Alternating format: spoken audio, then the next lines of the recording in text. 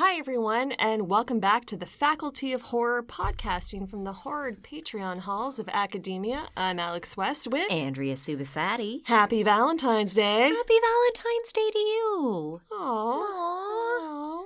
We get to be in love and celebrate our love. Well, and we decided what better and more fitting way to celebrate than to share our top 5 horror movie couples. Yeah, I think this is such a fun idea. When you suggested this idea, I had 5 couples right off the top of my head. I was like, yep, oh God, easy. And then when I sat down to write them down, I could think of 2.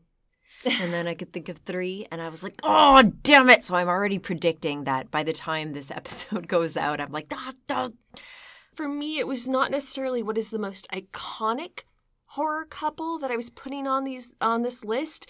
It was, who do I think are good representations of a positive couple? Like a good couple, like who stuck out to me. And I did some Googling just to see the best couples in horror movies, and they're like, Morticia and Gomez Addams, like really basic surface level stuff. But like my list is just the couples that I think resonated with me as strong couples that could make it, that truly love each other, that personify the values that I see in a positive relationship. Same. And some of mine like go the distance. Some of them are tragic, but they're couples who I'm like, I'd be okay being part of that in some way or another. So I've got a list of 5. You've got a list of 5.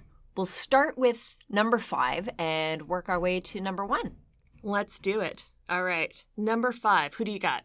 Number 5, I've got Eben and Stella from 30 Days of Night. Oh. Do you remember? We did an episode on 30 Days of Night, and I quite like horror movies that involve, like, rather than a typical romantic interest, they're exes. And so they've got this history. They've got love. They've got strife. They've obviously had some conflict that broke them apart at some point. But in this narrative, there's something still there. And in this vampire catastrophe, they come back together. And even though they don't make it in the end, I don't know. I believed in them. There's like some life in that relationship, You despite agree? the undeadness of it. They protect each other. They care for each other. And, Eben, makes a pretty big sacrifice. And I felt that sacrifice. yeah, and Stella's next to him when he does Yeah. to witness it. Oh, that actually makes me really Sad. It's not my only sad one, but oh gosh. that's my number 5. Okay. My number 5 is Adam and Barbara Maitland from Beetlejuice. How nice. That's so wholesome. It was like this was a real wholesome choice for me, and I just felt like if you're going to be in the afterlife for ever with someone else, those two kind of seem to get each other. Yeah. And they've kind of met each other on their own terms, and they're kind of basic, but they kind of revel in their basicness, and they take everything that hits them in stride. They're so solid that even death doesn't drive a wedge. Even when they disagree, they come at everything together. Exactly. There is a supportiveness there to them that I really liked. And they've gone through a certain amount of life together, and they're going to go through the afterlife together. And I think that's fucking cool. That's nice.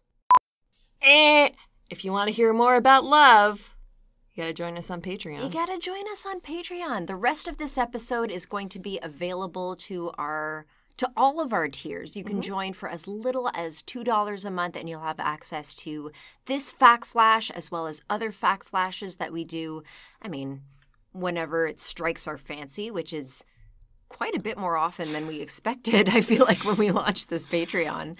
It is. And so you've gotten a little nibble of that chocolate. You've Just gotten, a taste. You've gotten a petal in your mouth. And if you choose to, if you want to come over, we'll meet you in the bathtub. Yeah, and if not, that's cool too. Thanks so much for listening, and we'll catch you next time. Bye.